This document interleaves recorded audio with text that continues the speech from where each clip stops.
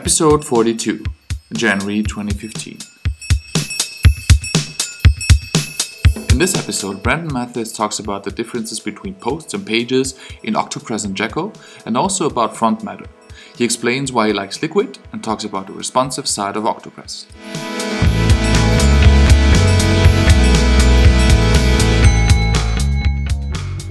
Can you maybe talk a little bit about the differences between posts and pages in Octopress?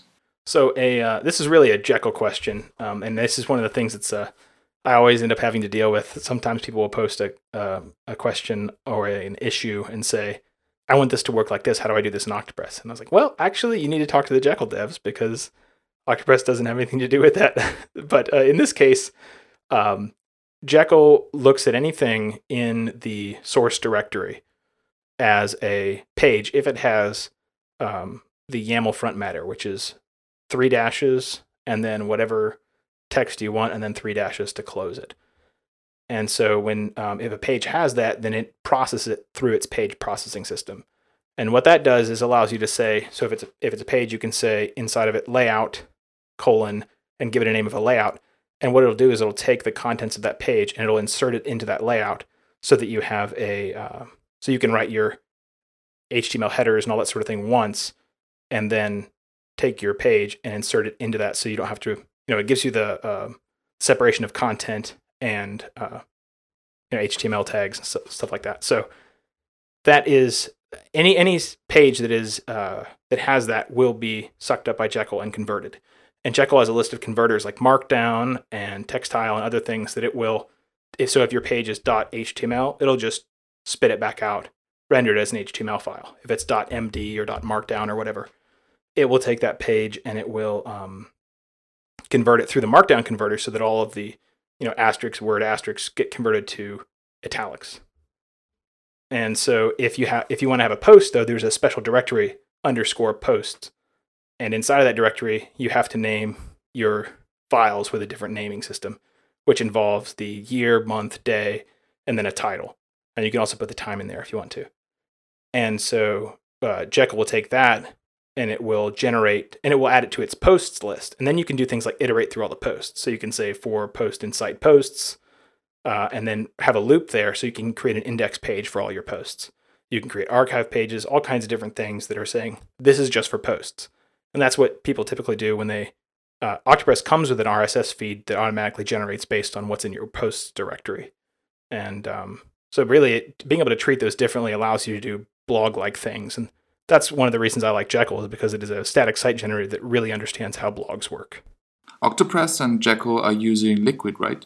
Oh yeah, Liquid's awesome. So that's actually one of the things that I miss when I'm doing prototyping in some other tool or working other places. Liquid is a brilliant system for, it's actually designed by Shopify, and they maintain it pretty nicely. But it's a system for taking text and being able to add little features to it, and then you process it through Liquid, and you can write all kinds of plugins and tags and things that allow you to transform your content into something else.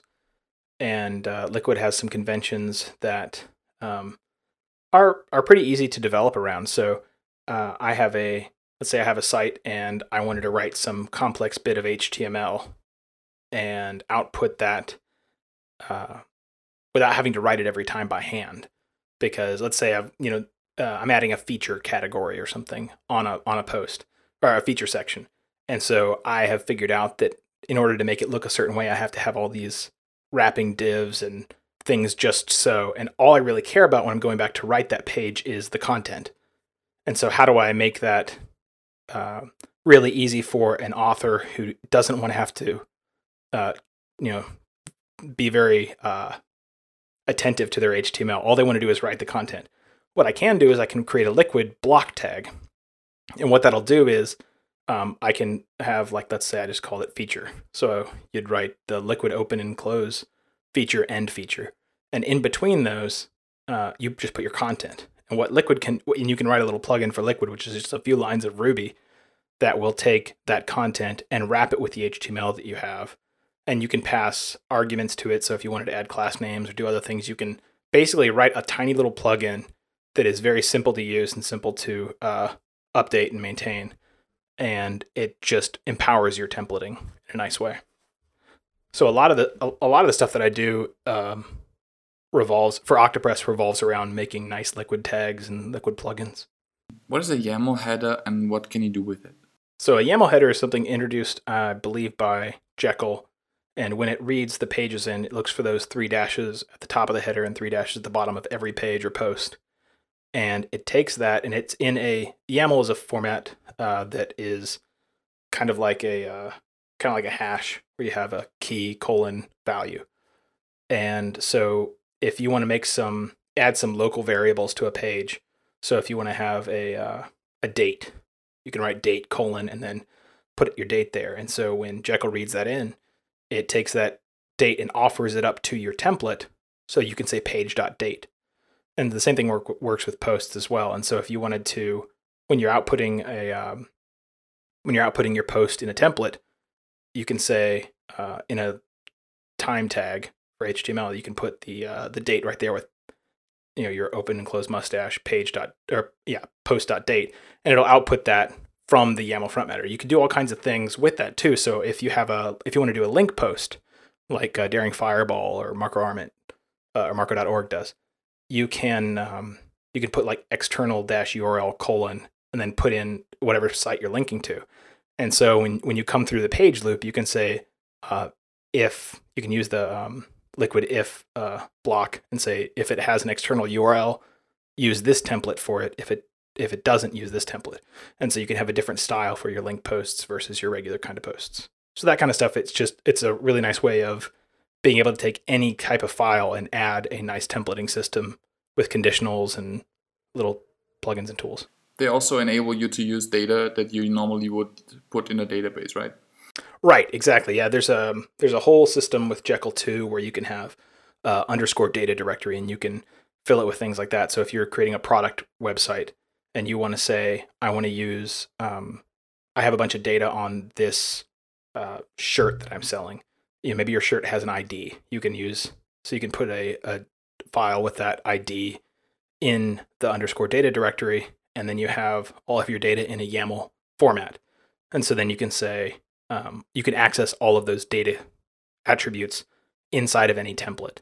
And so it's really easy to generate a site that, you normally have to have a database for. I forget sometimes what it's like to have to work without that. So I'm like, I guess that is kind of like a little database. But it's so much easier, and anyone can edit it. When you want to make changes, you can see a diff of it. So it's much simpler for people to work with, I think. And this whole section, this YAML header on top, is also called front matter, right? Right, that's correct. So the front matter is the YAML header at the top of any post or page. Jekyll also uses YAML throughout.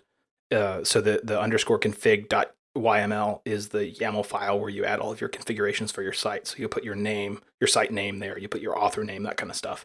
And that becomes available in your template as site.whatever your key is. And then in the underscore data directory, you can also put things in there. You can put YAML files in there and it reads those. And those are available, I think, at data.whatever your file name is, whatever your keys are. And whatever you have in your front matter section overrides your config.yaml file, right? Not exactly, because what happened, that whatever is in your front matter section is added to the page. So when you're on that page, that's the only time you can access that. So, right, for that page, well, it doesn't overwrite because you're accessing stuff in your config YAML at site.whatever, and you can access that from any page.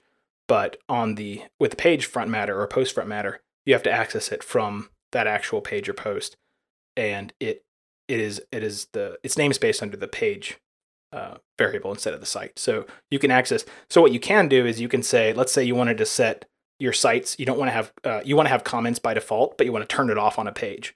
So you can set on your site you have comments equals true or whatever. Then on a page you can say comments : false, and then when you load up that page, wherever you output your comments embed, you could say if site.comments and page.comments is not equal to false, and then basically it'll output that. So you can easily turn, like, you can make it override site defaults, but that's not really what it does by default.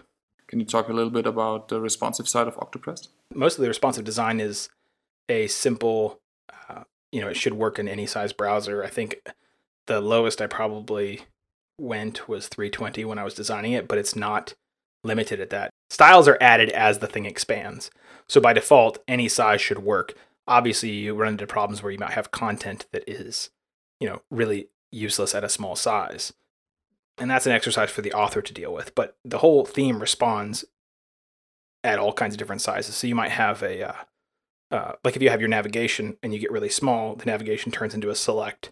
So you can, on a mobile browser, very easily look through that instead of having it just going off the page or having the big wall of text in front of you. It hides it behind a little thing that's easy to get to. So it's not like extremely clever responsive design. It doesn't have a whole bunch of fancy features, but another cool way that it responds, the default theme with Octopress 2 is, let's say you have a piece and you've got your sidebar and you have a whole bunch of content that really it would be nice if it was shown bigger. You can actually hide the sidebar. So if you're on a small screen and you want that content to expand, you can just collapse the sidebar. And that's a different kind of responsive design where it's really adapting to whatever the user wants instead of just adapting to a screen size, which is what the spirit of responsive design is really all about anyway.